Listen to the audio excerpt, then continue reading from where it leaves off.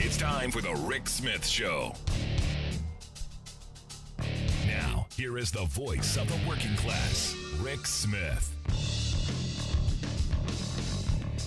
And welcome, brothers, sisters, working class heroes.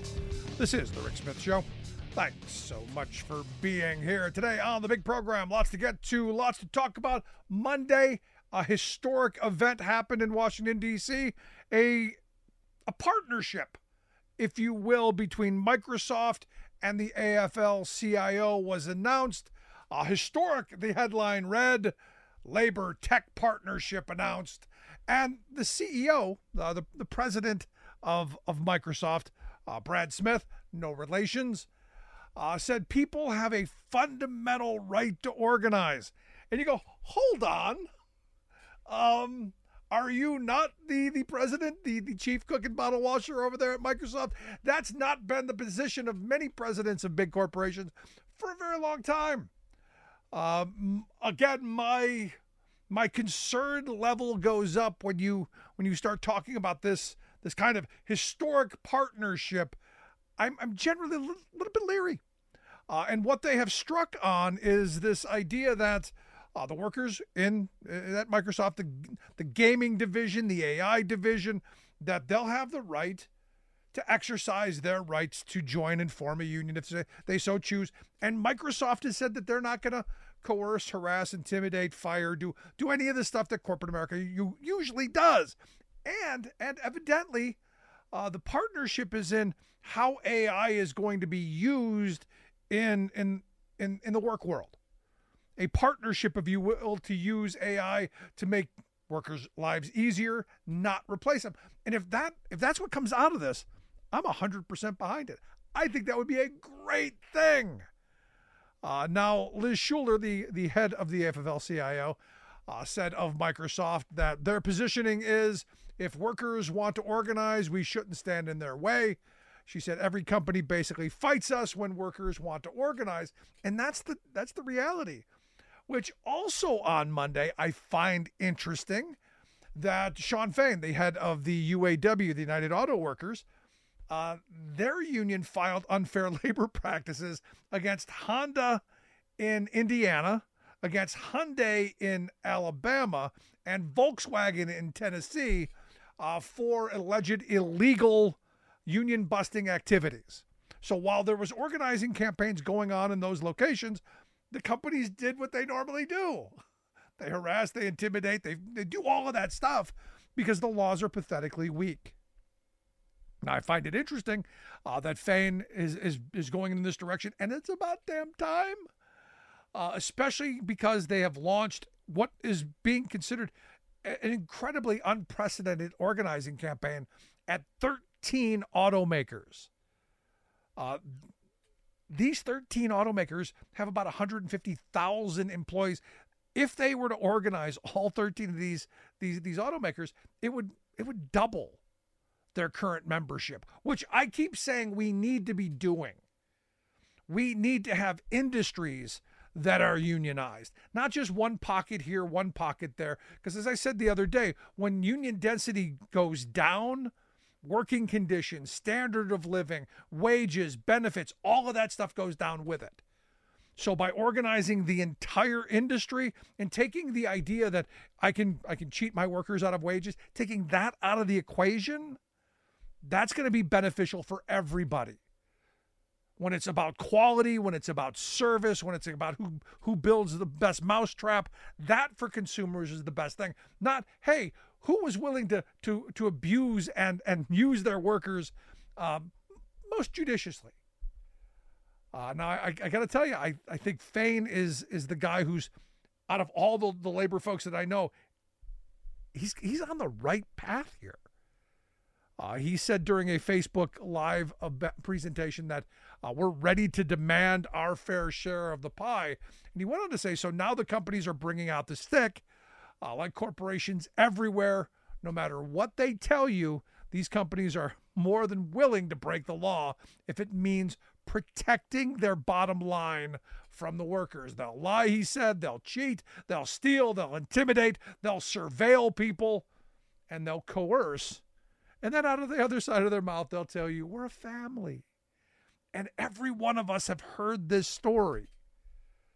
I'll tell you, in looking at some of the developments going on, I think the new year will be a good one if labor militancy continues, if more labor leaders across this country start looking to the likes of Shawn Fain and saying, hey, how do we mobilize, educate, and activate our membership to go into the streets?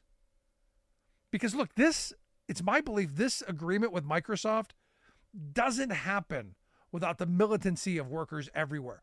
Microsoft doesn't want to soil its bad name with a worse fight. So I see this as one of those moments of going, okay, we'll acquiesce. We'll give you something. The question is what's it going to be? For me, that is yet to be seen, and that's the question. And when we come back, Dave Jamison's going to be here. Dave's a labor reporter over at Huffington Post. Maybe he's got some thoughts on what this historic agreement is, what it could look like, what it could mean. Also, going to get some thoughts from him on, the stories that were big in the labor world this year. Quick break. Right back with Dave Jamison from Huffington Post.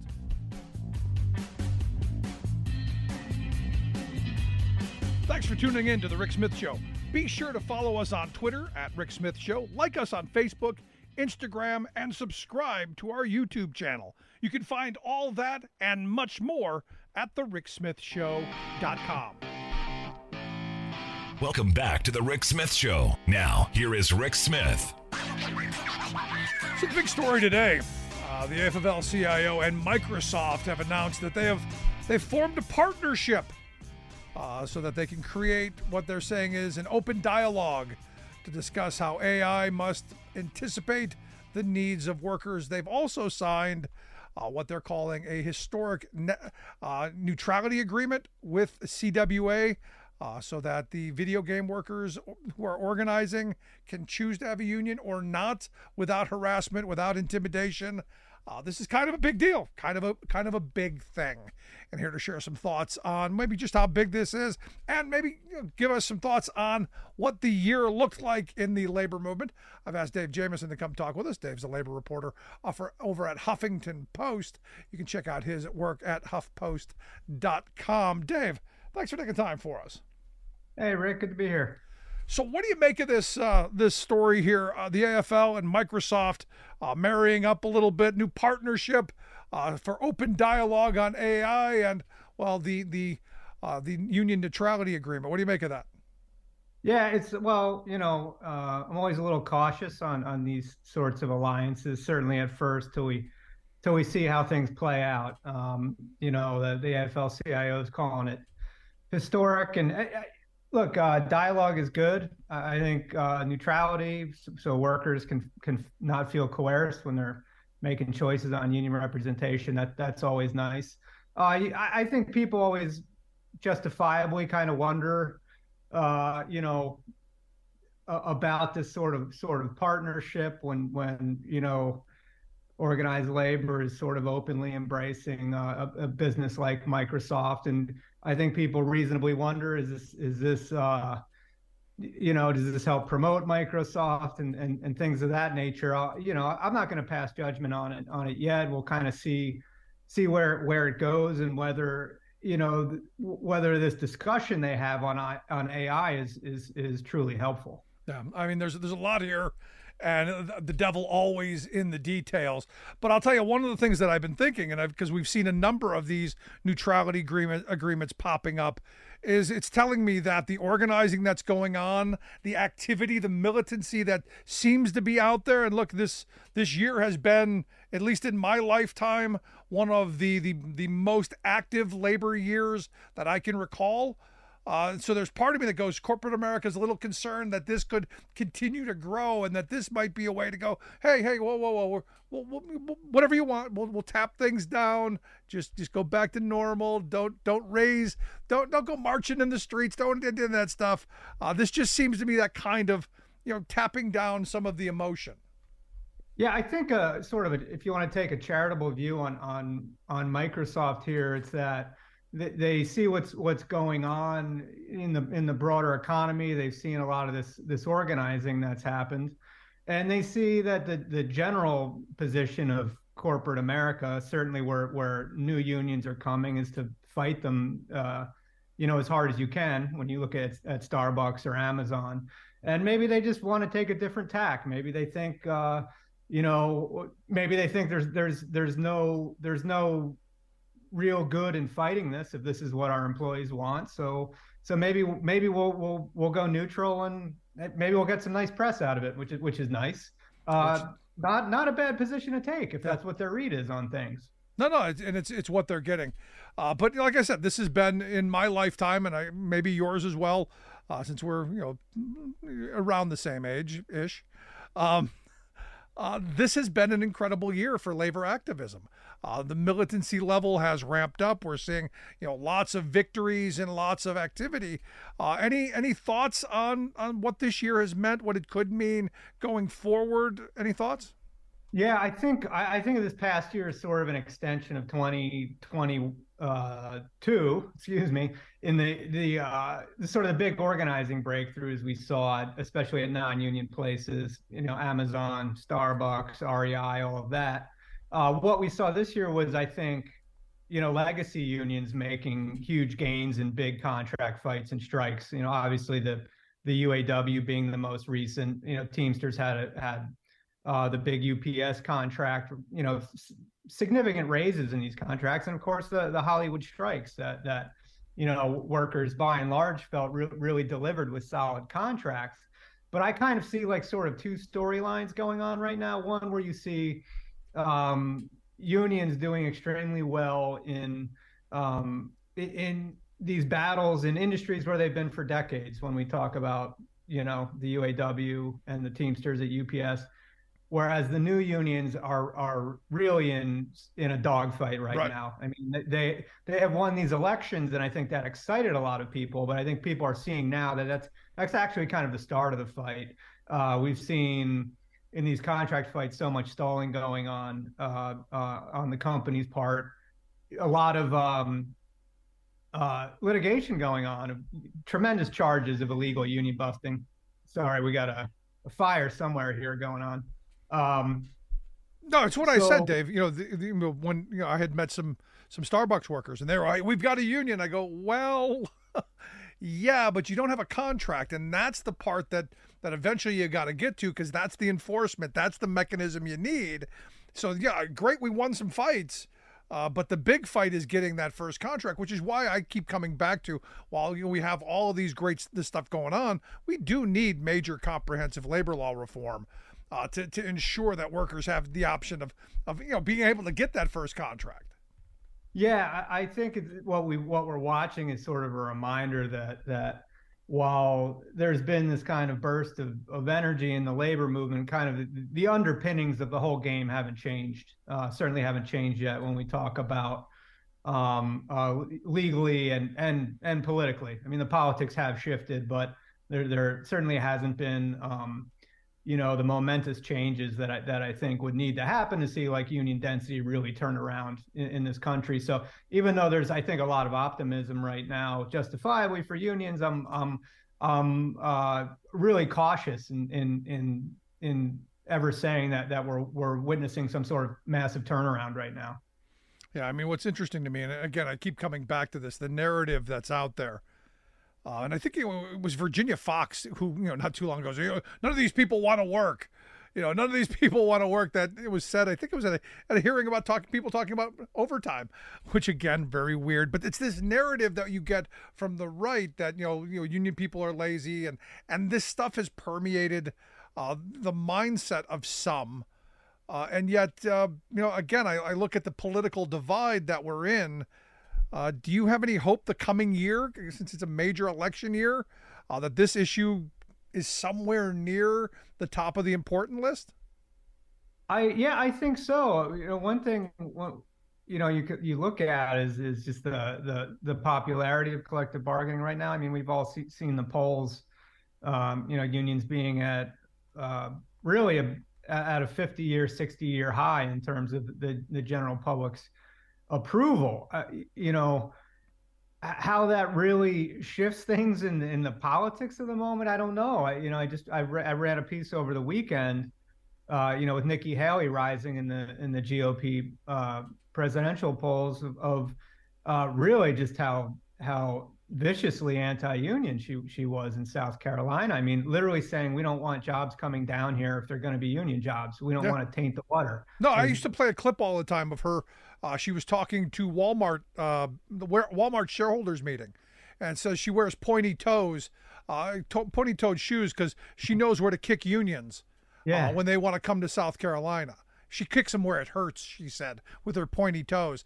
And you go, look, so basically what you're saying is you're going to continue to have the lowest paid, most abused workforce in the country.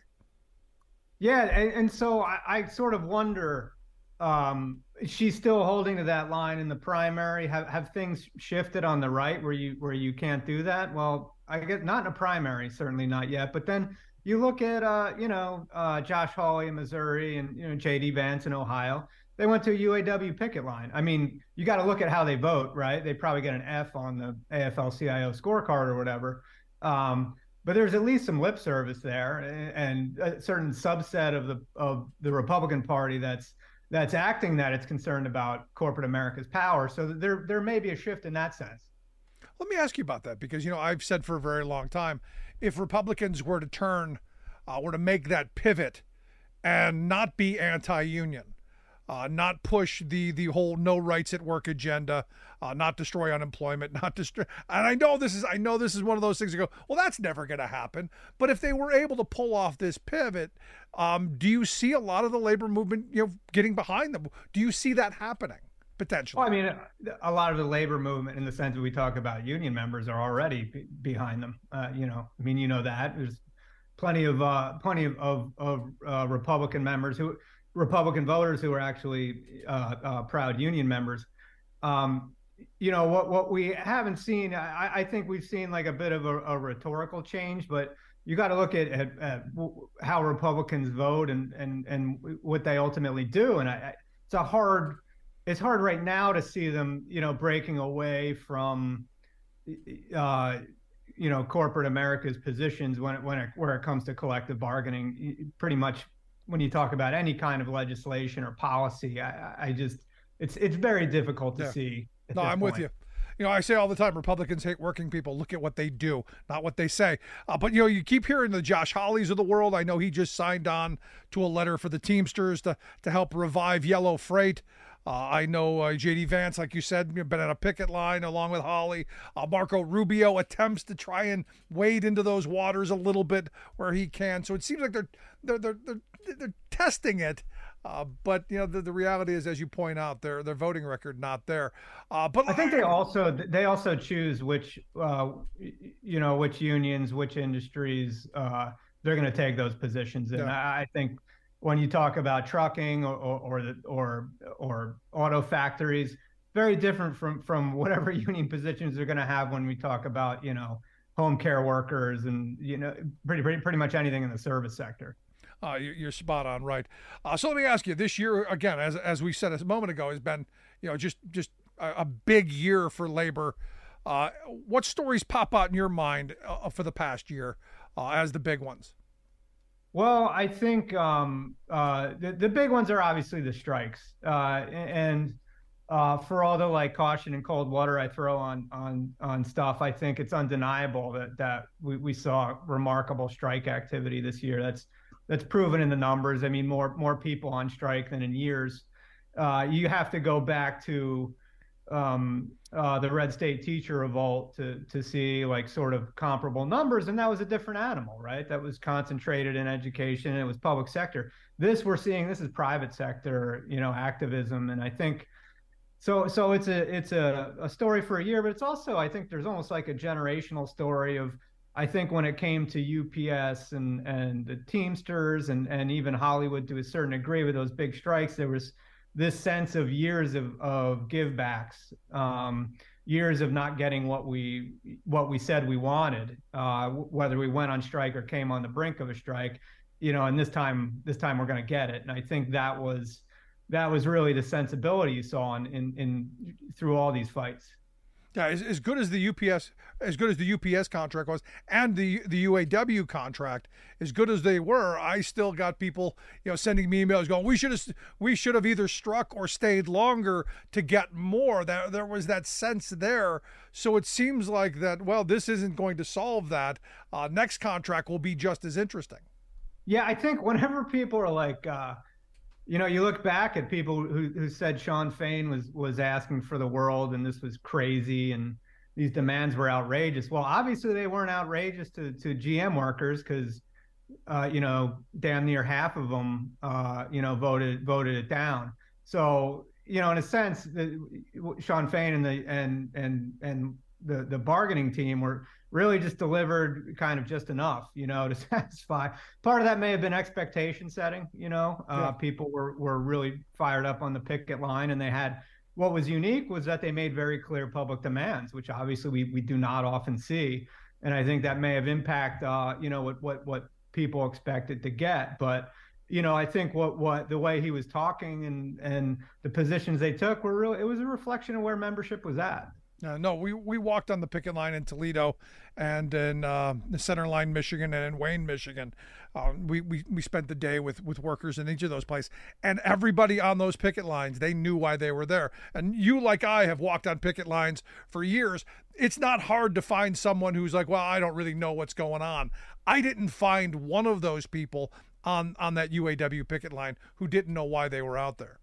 No, and I was in Toledo as well, and end up in Detroit, and in Toledo, I talked to people who'd been there forever, and I talked to someone who'd been a temp for literally weeks, but she was all schooled up on it and kind of understood the whole dynamic and had the long view of history because her uncles and aunts had worked in the same plant, and it was not the same Jeep job that it used to be. So it was kind of remarkable to see how everyone had this sort of long-term generational view on the fight that they were undertaking. Yeah, for me, one of the big things that came out of the UAW contract fight is the beginning of a talk of a 32-hour work week. By putting that on the table, beginning that conversation a little bit. And look, I didn't find anyone on the picket line who believed that they were getting a 32-hour work week, because it was one of those things I brought up to everyone. But I kept saying, this is how we begin getting to that place. And I hearkened back to, learning about the fight for the 8-hour day. And, it was heresy. The workday back then was, sun up to sundown, 6 days a week. Not 8 hours for work, 8 hours for rest, 8 hours for whatever the heck you want to do. It was you work till you die. So by beginning this conversation for a 32-hour work week, I think kind of an important thing, because we're seeing some companies, moving in that direction already. Yeah, and you can sort of look back at the $15 minimum wage. It's different because we're talking about a wage rate, and there's inflation and things change over time. It went from very, very quickly from outrageous to very realistic, and then very quickly the de facto position of the Democratic Party, right? Yeah. So I think, once you sort of normalize something like talking about a 32-hour work week, it can move pretty quickly into sort of the mainstream of ideas. Yeah. It's interesting how that fight for 15 and a union just became fight for 15. That's right. Yes. Well, it actually started out as it was fight for 15 sort of, and then like with a whisper and a union, The coming year, last question I've got for you. What are we expecting for the new year? Do you see this wave continuing? What kind of look into your crystal ball? What do you see? Yeah, I think things will continue a bit like this for a bit. One reason being this is still like a really strong economy. We're at jobs, unemployment is super low. I think like the leverage is still there. It's hard to find scabs right now. If your workers go on strike, it's not easy. And it's I think workers are still to a certain degree holding a lot of cards, whether they want to organize or whether they're pushing for raises or what. Things are cooling a bit, but we might have that soft landing that yeah. Everyone hoped we had. Whether all of this leads to like long-term systemic changes, that's a whole other question. we will see what the new year brings us. But Dave, I appreciate you taking some time for us. I wish you the best in the holidays, and I look forward to talking to you again in the new year. Rick, thanks for having me. Have a great holiday and new year. You as well, our good friend Dave Jamieson. Make sure you check out the work that he does over at Huffington Post, huffpost.com, the website, if you want to take a look at that. Going to take a quick break. Right back. Stick around. You listen to The Rick Smith Show.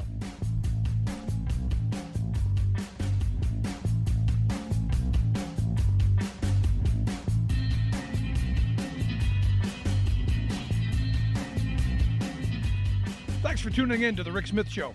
Be sure to follow us on Twitter at Rick Smith Show, like us on Facebook, Instagram, and subscribe to our YouTube channel. You can find all that and much more at thericksmithshow.com.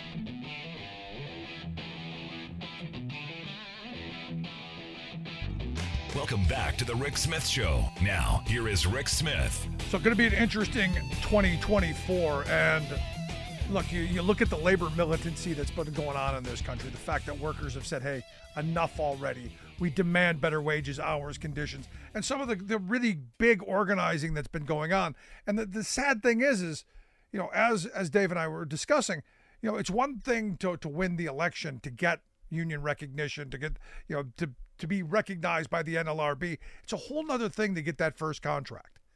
That first contract is, for too many people, way too elusive.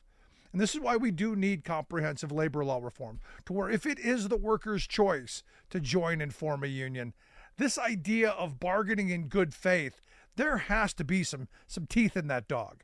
There has to be some repercussions for companies who have shown us time and time again, look at Starbucks, that they're just never going to sit down and negotiate in good faith. It's never going to happen. They are never going to allow that first contract. And this is where, when Bush, during the Bush years, they came out with the Employee Free Choice Act. This was one of the things in EFCA that I was supportive of.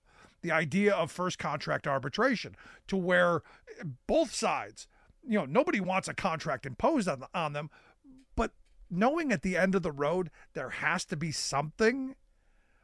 This is kind of a big deal. And this is why I go back to, we most certainly need to have labor law reform to ensure that when these workers say, hey, we want to join and form a union, that they get a contract, that their effort, their struggle, their sacrifice, all of that stuff is recognized.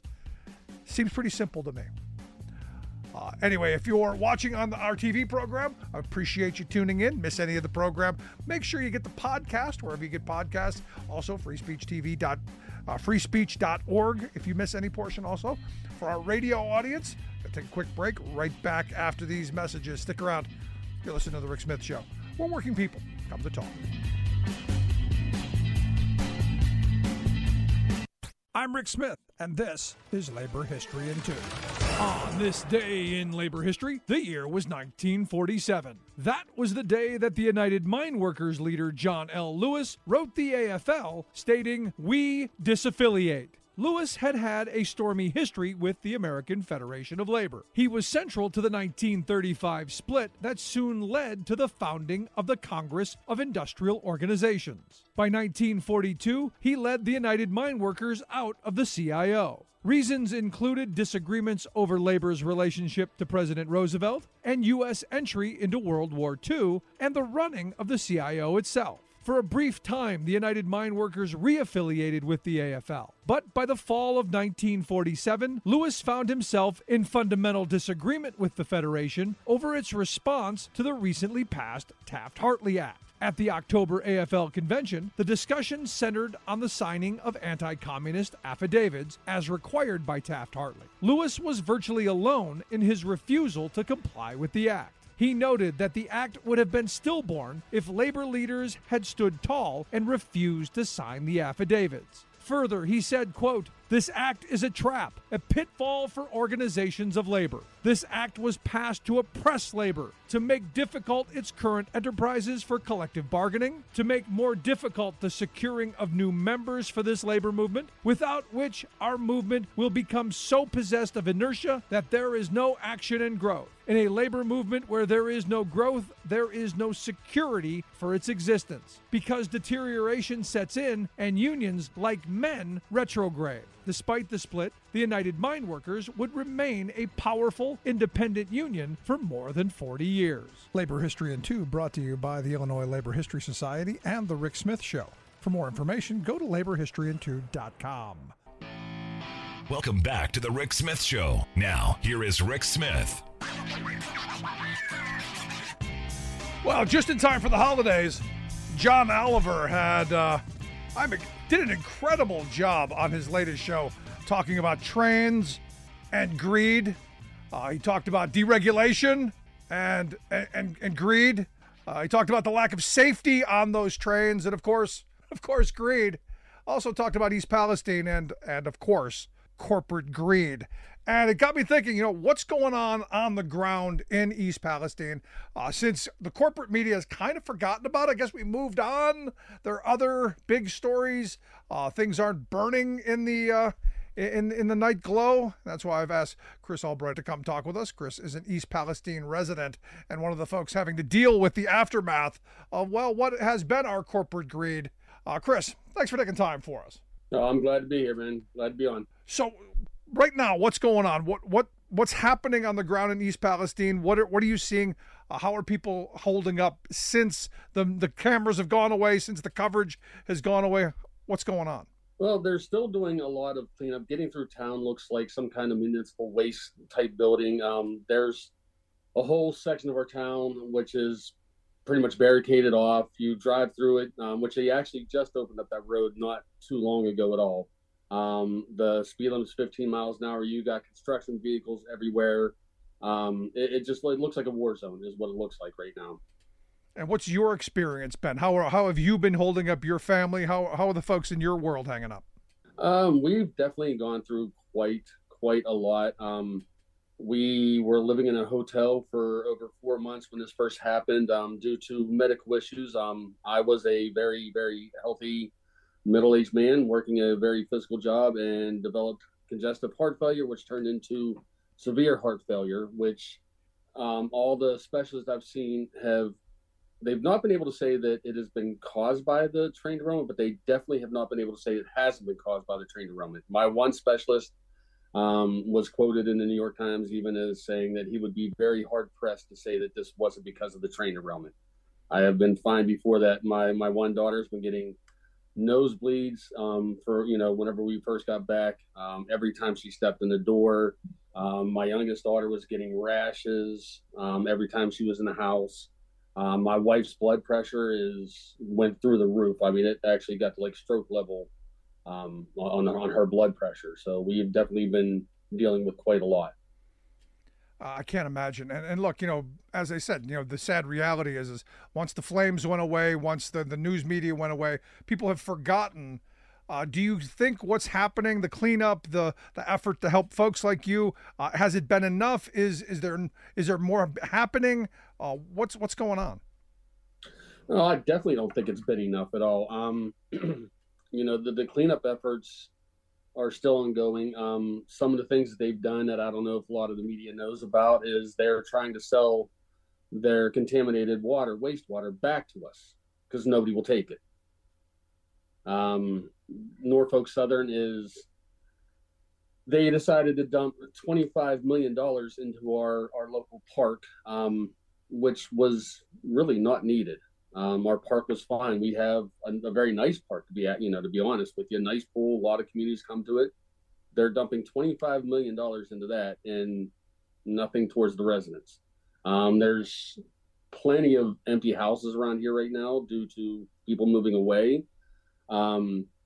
And with that being said, too, Norfolk did put up a relocation thing for some people to move them away for a little bit, but just in time for right after the holidays, they are now ending that. As of February 9th, they are not paying for any of that anymore either. So they're putting a little window dressing up by dressing up the park, and basically going, well, our job's done, right? Exactly it. Yes. They haven't done really a whole lot to really help, the residents out very much. So no, they're just like you said, window dressing is great. No, the local economy really took a major hit. Is the local economy, is Main Street coming back? What's the sense there? Because the last time I talked to someone, they said, look, the jobs, kind of disappeared after this. People left. Is the local economy coming back? What are you experiencing? Being a small town, there's not a whole lot, but it's. I think it's coming back a little bit, but I think that's just a lot of that would honestly be due to small town, small roots, people coming back, want to help out their local businesses, want to help everybody out that we possibly can. There have been, a number of businesses that have shut down and that are not going to come back. That's just the reality of it. And here with the holidays coming up, a lot of people struggling, especially this time of year. If you had the opportunity to tell regulators, Norfolk Southern, someone what needs to be done, what isn't being done right now, and what do you think needs to be done to make sure that the community's left whole, that folks like you are taken care of? What's that pathway forward look like? Well, first of all, if I had a chance to talk to Norfolk Southern, one of the first things I would tell them would be to get their safety standards under control. What happened here can happen again at any point in time, any other place in this country. We all know we need the railroad. We need the railroad. You got to have this railroad. But the lack of safety and, brought on by greed, Norfolk Southern has cut down their job on, their people, on how many people are working on their safety, campaign and everything. And what they're doing is, it shouldn't be allowed. It shouldn't be allowed to be carrying toxic chemicals through town, having what happened here in our town. And I mean, we watched the whole thing from our dining room window. It's catastrophic, and it should never ever happen again. That's got to be surreal. What let me ask you, what was that experience like when you look out your window and you see what most of us saw on TV as horrible? What did that look like? I'll tell you about it kind of quickly in a way, but it was on a Friday night. Like I said, our one daughter is a cheerleader. They had a basketball game. After the game, we started hearing sirens and reports of a train accident. We thought, hopefully, nobody leaving the game got hurt. That was our first concern. Right. And then we started hearing other things about it. And my wife let our dog outside, and she could see the fire. And like I said, I started filming it just from right outside my dining window. We could see the whole thing. It was very, you know what? Actually, at the time, it wasn't that worrisome in a way. We just figured a train caught on fire. It happens. Big deal. Then the cops came to the door and told us we had to evacuate. Everybody within a 1 mile radius had to evacuate. And with us, we got 2 dogs, a cat, kids, everything. So I told my wife to take the girls, go away. I'll stay here with the dogs for now. And if it gets really bad, I'll get out. Sunday, the cops came to the door again and said that I had to get out now. If it gets bad, that they're not going to come back. So I had to stay here over the weekend. And as soon as my wife came here to help me get the dogs and everything, she walked in and she's like, "You don't smell that?" I'm like, "Smell what?" Yeah. I was nose blind to it. I didn't smell anything. So it was after that point there. And then the other bad thing with that was on Sunday. They did the burn of the train cars on Monday. By Wednesday, they told us we can come back. Wow. Yeah. It's all fine now. We burned it all up. Exactly. Everything's great. I mean, I'm sure a lot of people have seen the pictures of the death plume that was right above our town. I mean, what they did, in 2 days, they said, "Yeah, go ahead, go back." And now you've got a new park to show for it. Exactly. Everything is great. We got a park. So it's all good. Yeah, it's crazy stuff. So lastly, what would you have, our government regulators do? Is there something that we can do to help? I guess, that's where my mind is, because I'm a fixer. I want to fix things. I want to make sure, A, we never have this happen again, which is why we need regulation. But two, we got to take care of people who are harmed by this. We cannot continue to allow corporate America to put on the backs of taxpayers and citizens the external costs of their lack of safety or their greed. So what can we do? What should we be doing in that world? As far as some of that there goes, I would definitely say you got to regulate what goes onto these trains at all times. You have to know, like, when that burn happened, again, small community, we're only 4,500 people here, 4,700 people. The fire chief had no idea what was in those train cars and didn't know what he was, how many were going to be ignited at that point in time. Why didn't he know that? Knowing what's on those train cars, knowing what's being hauled through your town, regulating what's being hauled through towns and things like that, speed limits going through towns, all that stuff needs to be handled and treated differently, because, and I'm sure a lot of people saw that that train was on fire miles before it got to our town. I can't say for sure on this. I'm not a part of Norfolk Southern, but I've heard that, the engineer radioed somebody, they told them, don't worry about it, let's get it to the yard and we'll take care of it there. If that's true or not, I'm not 100% sure. But the fact that, we need to start really regulating what's on these trains and what's going through people's towns. Really needs to be changed. I'm right there with you. Chris, I appreciate you taking time for us. I wish you the best in this holiday season and the best with your health moving forward. And whatever we can do to help make that happen, I want to know, and I'm sure our listeners do as well. But Chris Albright, I appreciate you taking time for us. Thank you for having me on here. I appreciate it. I got to tell you, folks, this is one of those things that's just is angering and frustrating. Now, on Saturday, December 16th, the folks over at the Working People's Podcast, they're going to host a 12-hour live stream fundraiser for the families of East Palestine. We just talked about the train derailment, this community's been devastated, and we're going to find out how you can help. Max Alvarez is the editor-in-chief over at the Real News Network. He's also host of the Working People Podcast, the folks who are going to put on this big event on December the 16th. Max, thanks for taking time for us. Hey, brother. Thank you so much for having me on the show. Love everything you guys do. It's an honor to be on with you. So on Saturday the 16th, you're going to put together a 12-hour live stream fundraiser to help the folks of East Palestine. We just talked to Chris a second ago. It's fallen out of the mainstream media's attention span. We're not seeing stories coming out of East Palestine. We're not seeing, any of this stuff. So the fact that you're going to highlight this for an entire, 12 hours to get people to have an opportunity to fund a Christmas for these folks, I think is fabulous. Thanks so much, man. I really appreciate it and appreciate everyone out there for any help you all can provide. If you heard from Chris, you already know everything you need to know here, right? I mean, these folks who did nothing wrong. I want to start there. They were just living their lives in East Palestine, Ohio, and the surrounding areas.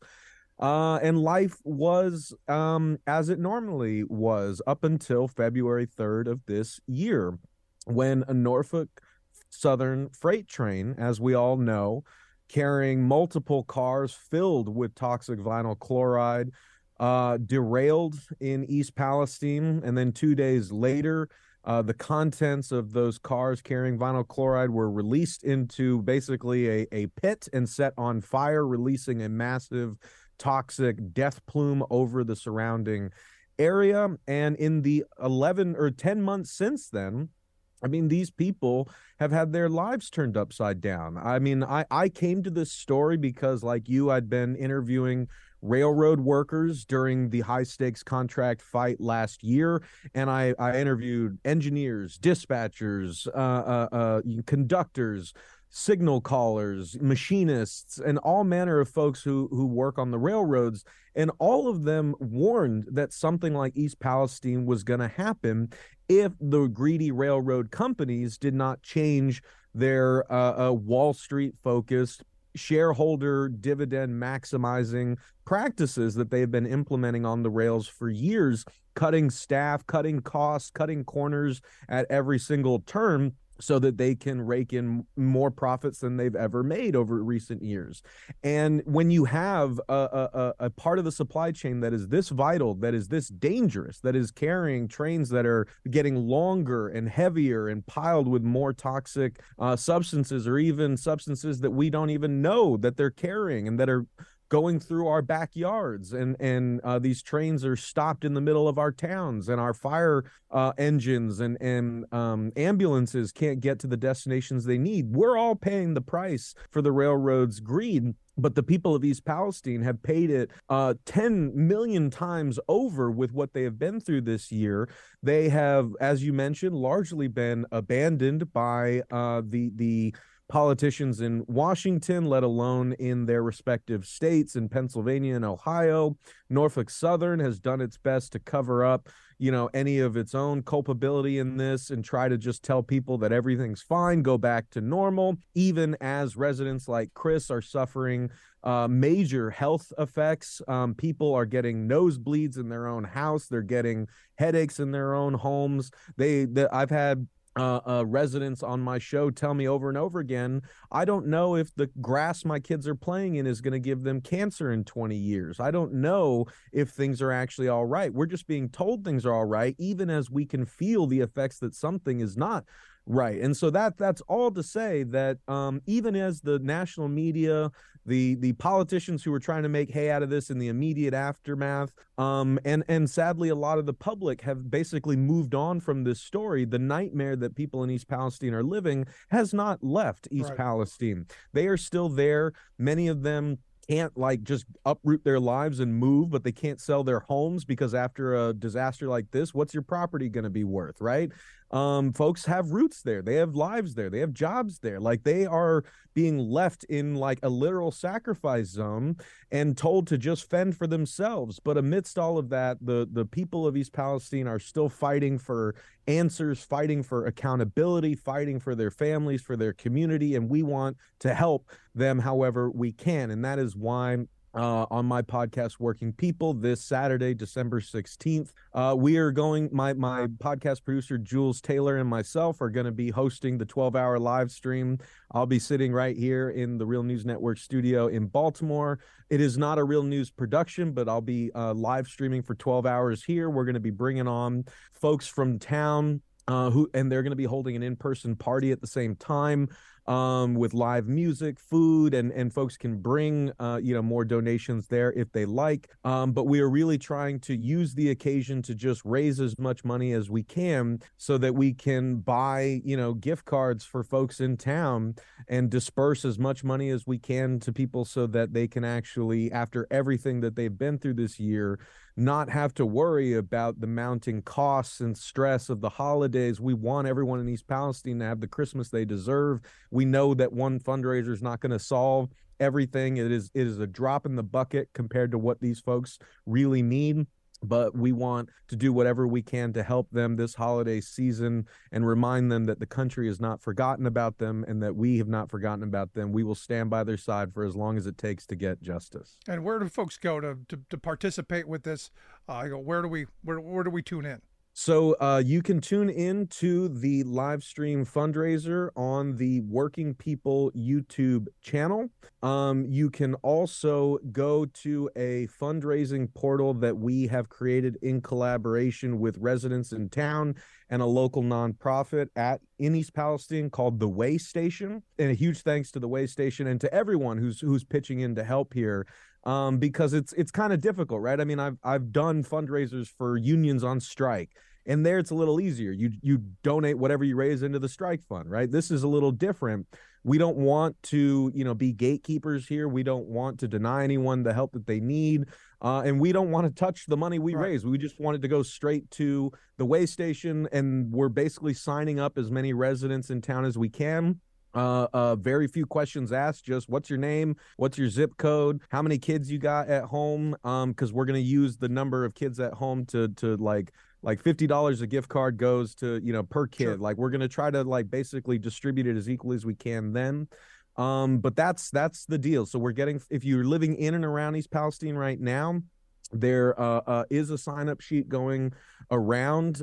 You can also reach out to us at the Working People Podcast if you haven't found it, where you can sign up to be on the list to receive, again, a portion of whatever we raise this Saturday. The sign up ends at the end of the live stream at 10 p.m. Eastern Standard Time on December 6th. And by then, we'll basically say, okay, this many people signed up.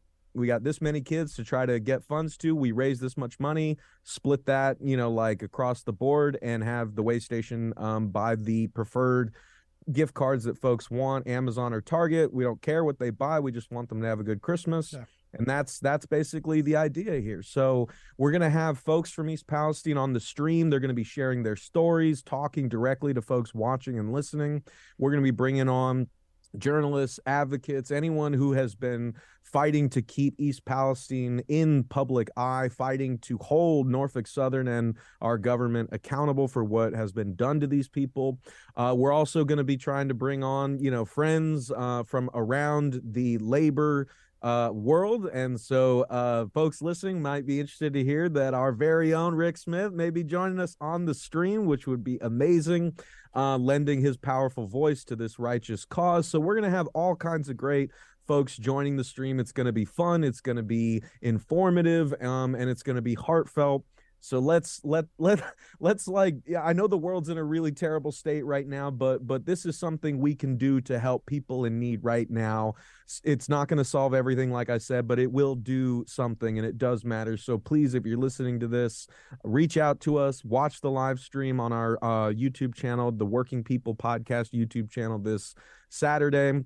If you're around East Palestine, you can go to the East Palestine Eagles Club from noon to 10 p.m. on Saturday. That's where the in-person party will be. Let's do whatever we can to give these folks the Christmas that they deserve. Yeah, and it's an excellent cause. I say all the time, if you want to change the world, start by changing your little piece of it, and this could be a start of that.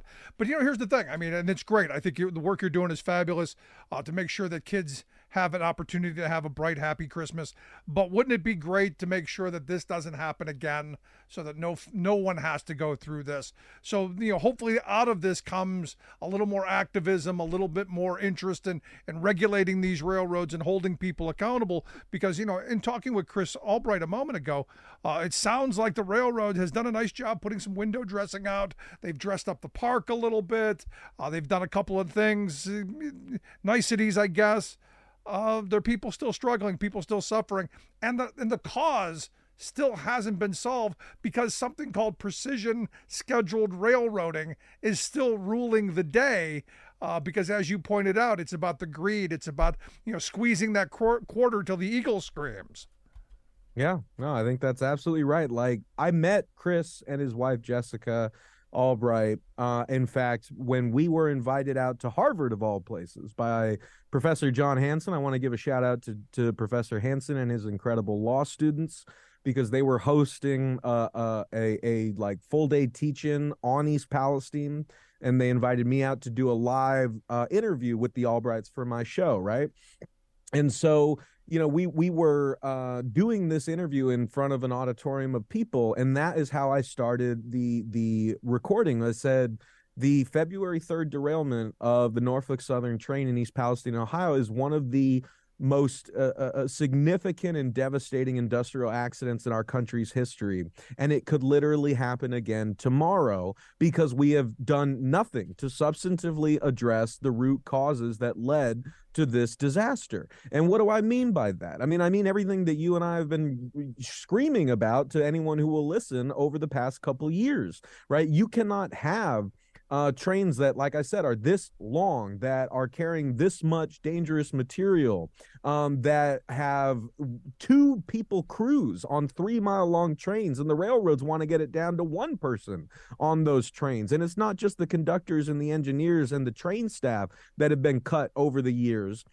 Since 2015 alone, all of the rail carriers, not just Norfolk Southern, but the major Class 1 rail carriers, have collectively cut 30% of their combined workforce. This is their practice, is just saw down the workforce to the bone, pile more work onto fewer workers, run your workers into the ground, endanger communities like East Palestine, frustrate and your own clients, the shippers who have to use the railroads, who are getting poorer quality of service, but all the while everyone's mad except the executives and the shareholders. We're all paying the price for this corporate greed. And we saw a little bit of hope in the aftermath of East Palestine. Maybe there was going to be some bipartisan push for the Railroad Safety Act, but that has largely died. It's largely been picked apart and watered down by the railroad lobby. And as the public has continued to forget about East Palestine, the pressure on Washington has lessened.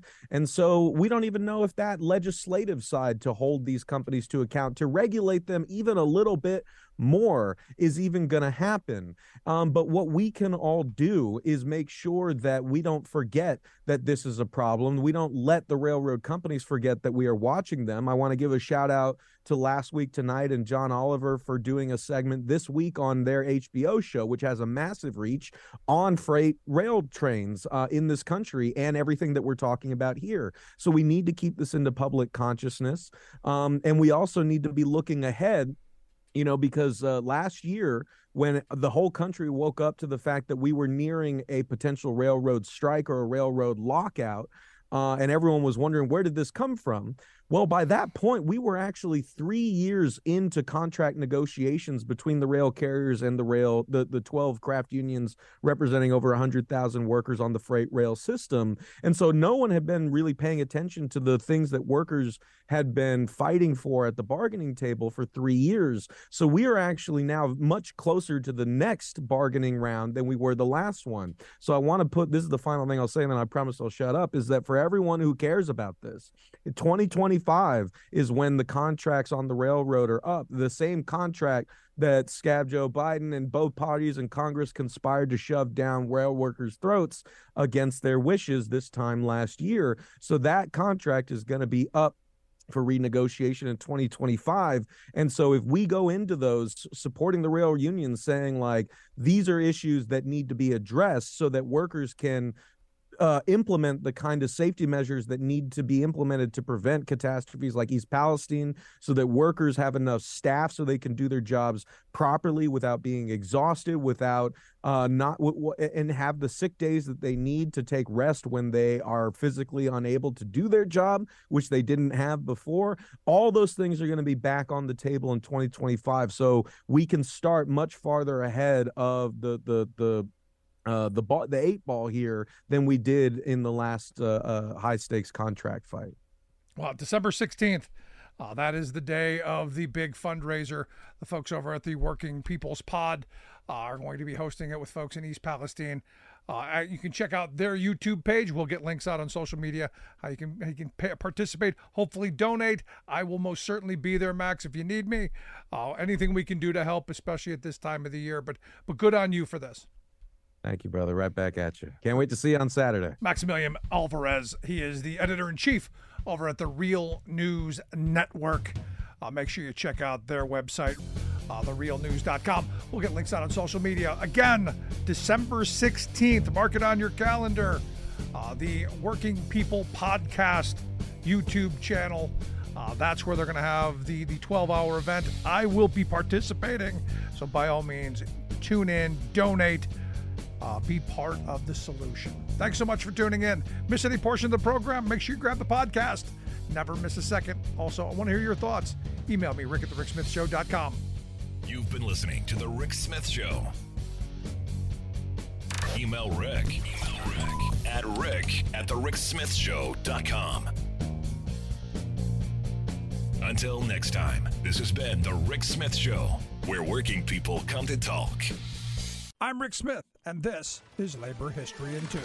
On this day in labor history, the year was 1945. That was the day President Truman appointed a fact-finding panel to investigate the General Motors strike. As many as 320,000 UAW GM workers had been on strike for nearly 3 weeks. They had suffered deep wage cuts, deteriorating working conditions, and endless contract violations during the war. The UAW workers now demanded a 30% wage increase. But President Truman and GM acted as if it was still wartime. Truman ordered a 30-day cooling-off period to be followed by compulsory arbitration. Just 2 days earlier, 10,000 strikers picketed GM, encircling their downtown headquarters for over an hour. The CIO held an emergency conference vowing to continue and spread the strike. CIO President Philip Murray took to the radio in defense of the strike. He noted that corporations had made millions in wartime profits, that wage cuts since VJ Day had been as high as 50%, and denounced Congress for burdensome new tax laws.